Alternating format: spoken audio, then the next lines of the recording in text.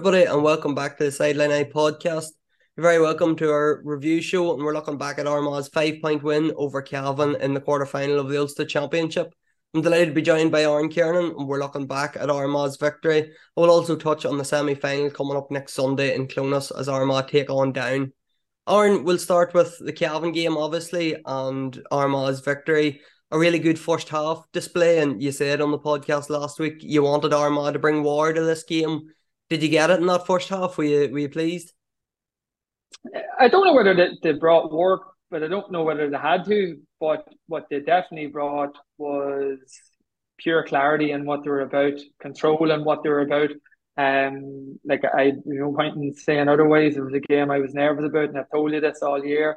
I was nervous about it, but to me, in fairness to everybody's in their setup, it looked like a Division 1 team against a Division 3 team. We just looked so composed. The organising, particularly in defence, Aidan was so vocal. We were safe at all times. Didn't feel like we were going to be cut open. We had more kicking options. We were breaking the pace whenever we were running the ball. And then I suppose our two inside men and Andrew and Connor were superb. And not only were they brilliant, but what they were actually doing in a subconscious was they were destroying two of Cavan's main men, two players who they looked to give them drive. Number one, to win their battles and inspire from them, and then give them drive and go forward ball out of the defence. But they were under that much pressure trying to do their own jobs that they weren't capable or able to offer anything else. So as good as the two boys were playing, it was and that was a plus for us, of the psychological damage that they were doing to Cavan on top of that as well, which that was brilliant from those two boys' perspective. Were you disappointed in Cavan, Aaron? Because I know the Antrim game, I was a wee bit disappointed in Antrim that they didn't. I thought they were going to be, if anything else, they were going to be physical and try to rough Armagh up. I thought that was the only chance they had of winning. Same with Cavan, they didn't really. It was Armagh with the aggressors. Armagh were on the front foot the whole time. Cavan, certainly in that first half, just never really brought any fight to the game, did they? I'm not at all disappointed in them. I couldn't care less about them. But disappointed is the wrong word. I expected it. I expected them to come with it because, obviously, we're talking about wanting to get back to Ulster titles, wanting to build them last year, and that brings expectancy and pressure. But they needed to win to get to an Ulster semi, to get to an Ulster final, to stay at the Tailteann Cup. They were in the Tailteann Cup last year, and while they put plenty of effort into it, they didn't win it either. So I would have thought that they would have come out definitely, as the home side and tried to boss things even physically early on, which they definitely did, and it was a surprise. Maybe, I don't know, they're subconscious that they don't see themselves at a higher level or whatever, but it'd be fairly surprising that it just looks so flat. And what they did as well is they didn't play the way I actually thought they were going to play. They had they probably looked a wee bit like what we did in the National League, in terms of they had Paddy Lynch and at times Oisin Brady or McKiernan inside their attacking 21, but there's nobody else in between until the other 13 players that had back defending, So that's where Aidan in particular, I could hear him organising us that we weren't ever going to get opened up with a counter attack. We always had enough players that were facing them that even if they did turn us over, which they did a few times, they weren't breaking into open space. They were breaking out, and as soon as they'd lift their head, they were having to turn, go back, switch wings.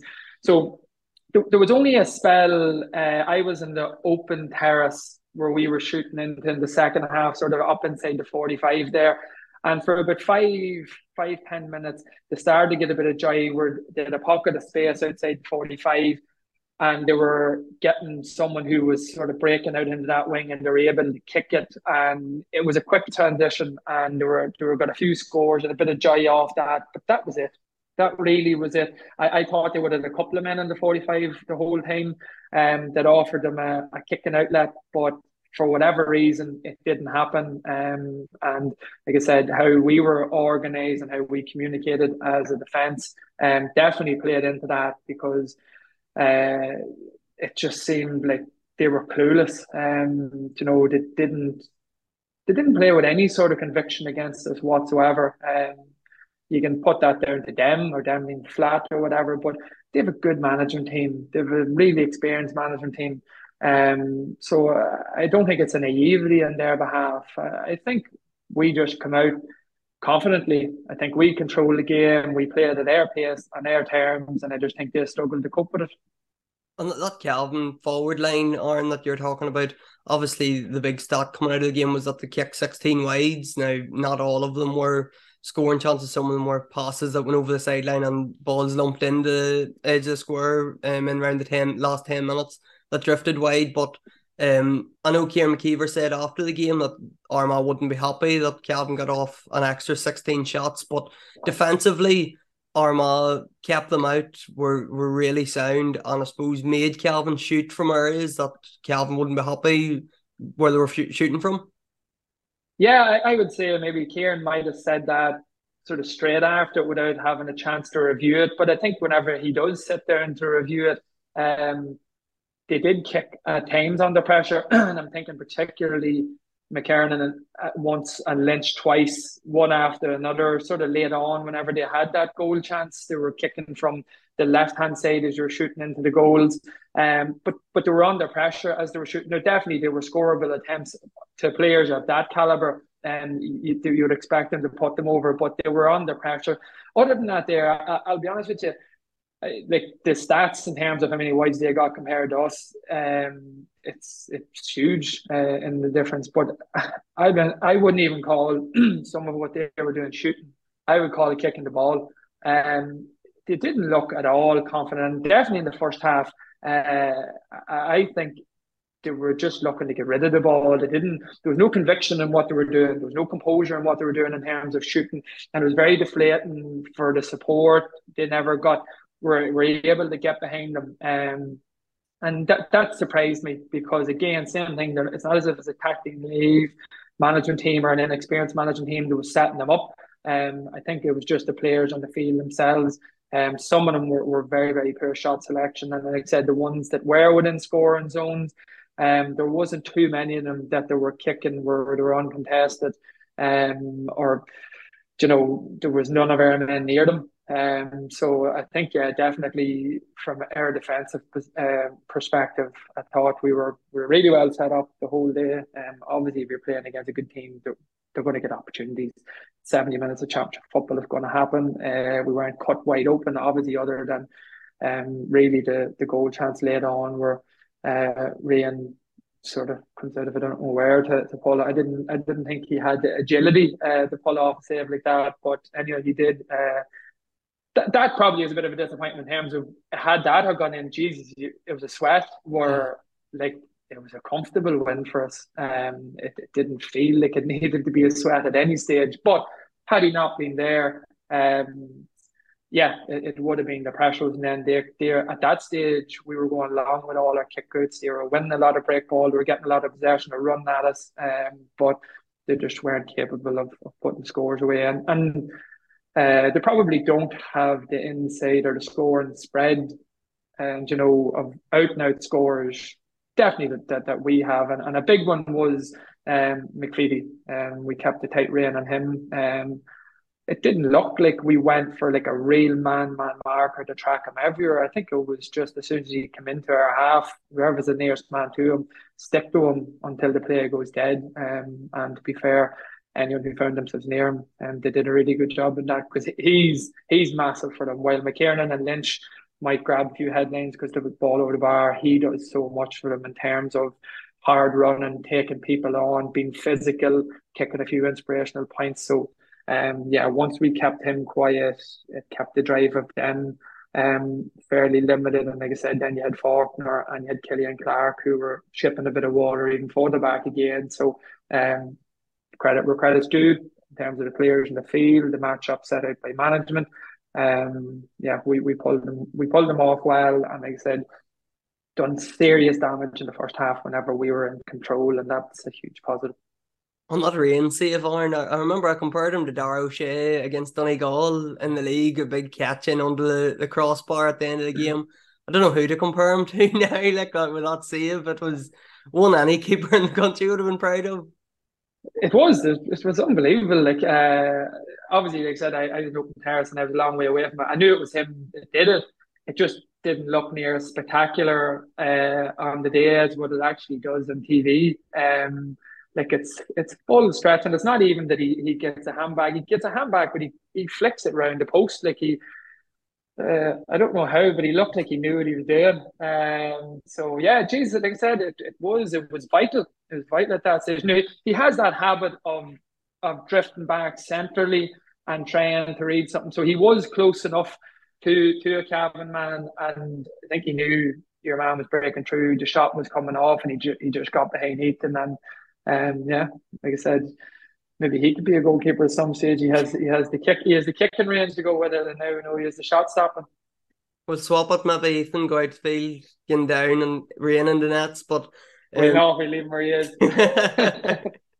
the goal that was scored, finally Armagh got a goal, and it was all about Kieran Mackin for me. He won the turnover and pushed forward, played the ball across the Creeley, and I seen on Twitter just after the game there was a bit of debate whether this was a square ball or not, and I was thinking, Jesus, the only great goal we've scored all year, and it should have been ruled out. But I think by the stills and by the camera angles, I think Creeley was just outside the square when Mackin passed it across. Yeah, if it was a square ball, me being honest and saying now it's a square ball, it doesn't really matter because it counted on the day. But it wasn't a square ball. His right foot wasn't in the square. His right foot was in the air. It was very, very close, yeah. But all that nonsense, online, whenever they're bloody seeing a still and they're watching a rerun of it and they're still trying to debate. It's not a square ball. And like I said, if it was, I should turn around and tell you now that it was, because it doesn't change the result. But it wasn't. And it was a brilliant goal. It was a brilliant score because not only did we get a turnover, but we showed pure intent. Then you're talking about driving, running right to the end line, and that was another thing that was really good the other day, and it happened quite a few times. And I can't think offhand of who it was now, but definitely Conor O'Neill's score where he comes up along the terrace in the second half. We have, geez, I can't think of which one of our players was it, but he's coming on Connor's left hand side. But instead of sort of letting Connor go on or sort of sitting in behind him waiting for another pass, he runs hard. But what he actually does then, he starts to draw the Cavan defence who's coming across to him. He draws the two of them and he stretches them. And it just gives Connor a free tap over from 25 yards out. But had he have just stood back and said, sure, let Connor go on up there. We have a couple of forwards, they'll work something themselves.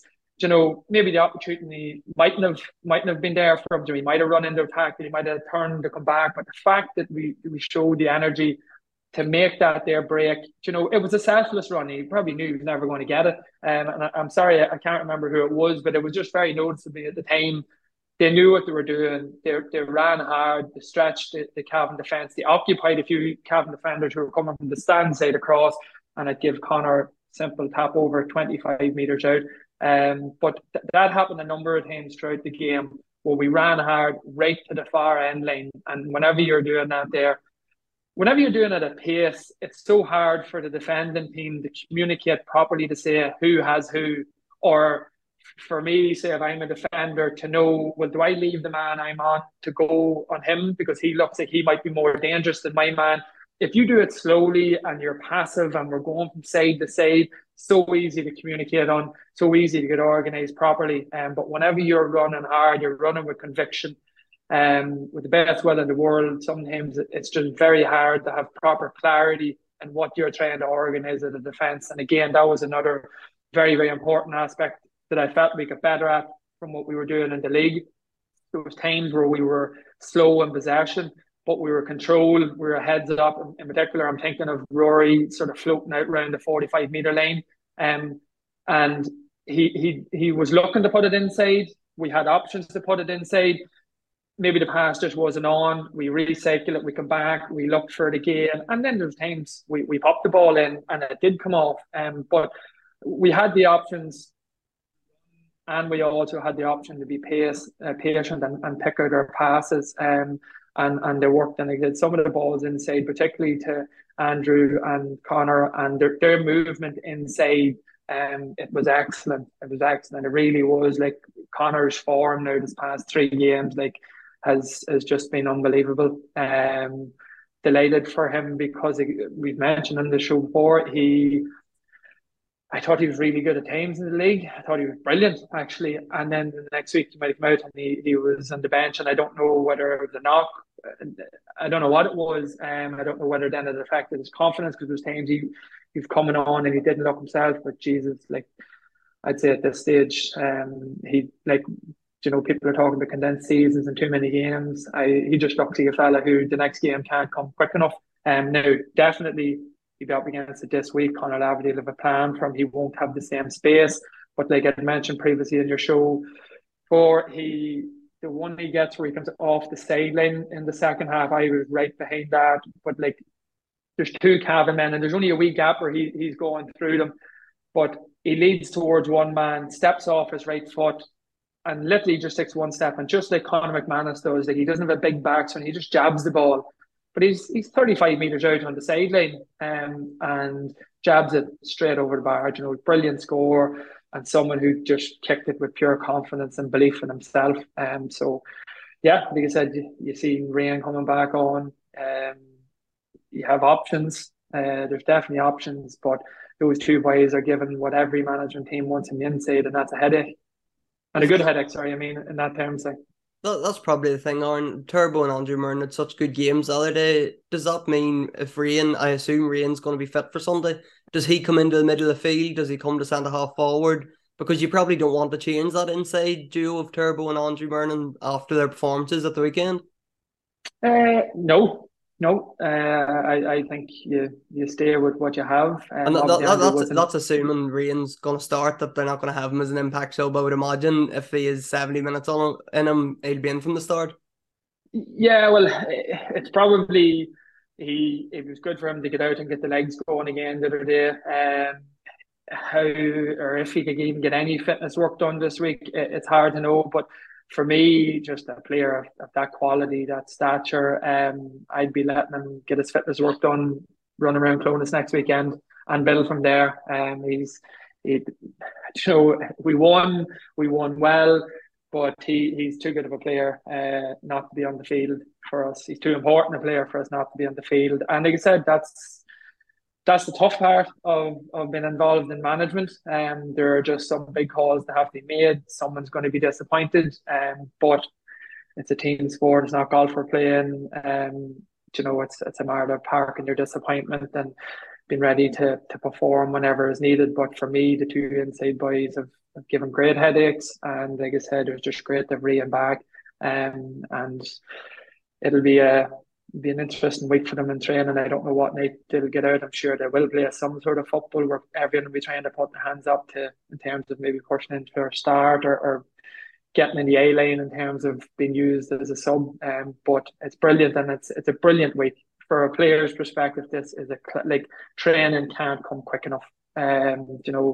It's just the buzz is there now. You've got your 2 wins under your belt. You've gone away from home and you've won. We've won 2 championship games for the first time in 15 years.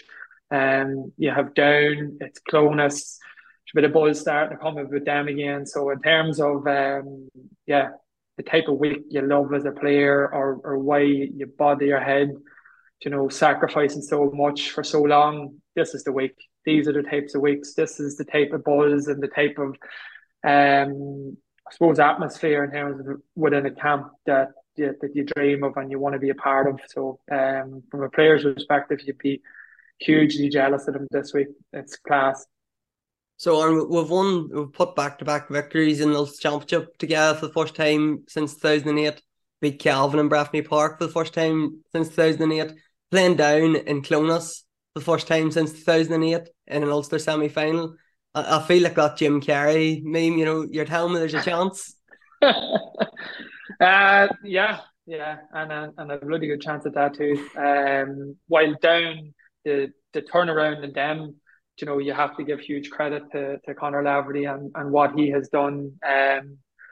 over this past 6 or 8 months, whatever it is. That's grand and fair play to them. But this has been going on a long time for ourselves. We're waiting 15 years to get back to this stage. We've put ourselves in an unbelievable position. We're rightly so strong favourites because of the level that we've been operating on for this past 3 or 4 years at Division One, and then making All Ireland quarterfinals. Was it 3 times now in this past 10 years? But the big one for us has always been the consistency and being able to do it in the Ulster Championship. Yes, you could say we've only beaten 2 Division 3 teams at this stage, but we could only beat 2 Division 3 teams because that's the two bloody teams that was put in front of us. That's not our fault. We kicked 20 points against Antrim. Good showing. It's, as expected, a good showing. But I thought against better opposition the other day, we took it up another level. And it'll probably need to go up another level now in terms of, if I'm being brutally honest, I think Cavan probably individually might have better players than what Down would have. Definitely in terms of, I suppose, out and out scoring forwards. But we have to really respect where Down have come from. And I think you have to respect Conor Laverty, Marty Clark as a management team. They're very, very shrewd operators. Granted, they might only be new to the senior and the county game, but they've been around the coaching game for a long time. They've been in a lot of good and a lot of very successful dressing rooms. So you have to respect that as a player. If you're in that Armagh change room now, but there's only so much that you can do in terms of thinking or giving those credence to them. This week again for me would be an awful lot about us. I think our management team they'll have seen what Down did yesterday. They'll have seen the tweaks that they'll do. Like they basically give up every kicker yesterday against Donegal. They know we like to go long. They might do the same thing. So we need to be prepared for that.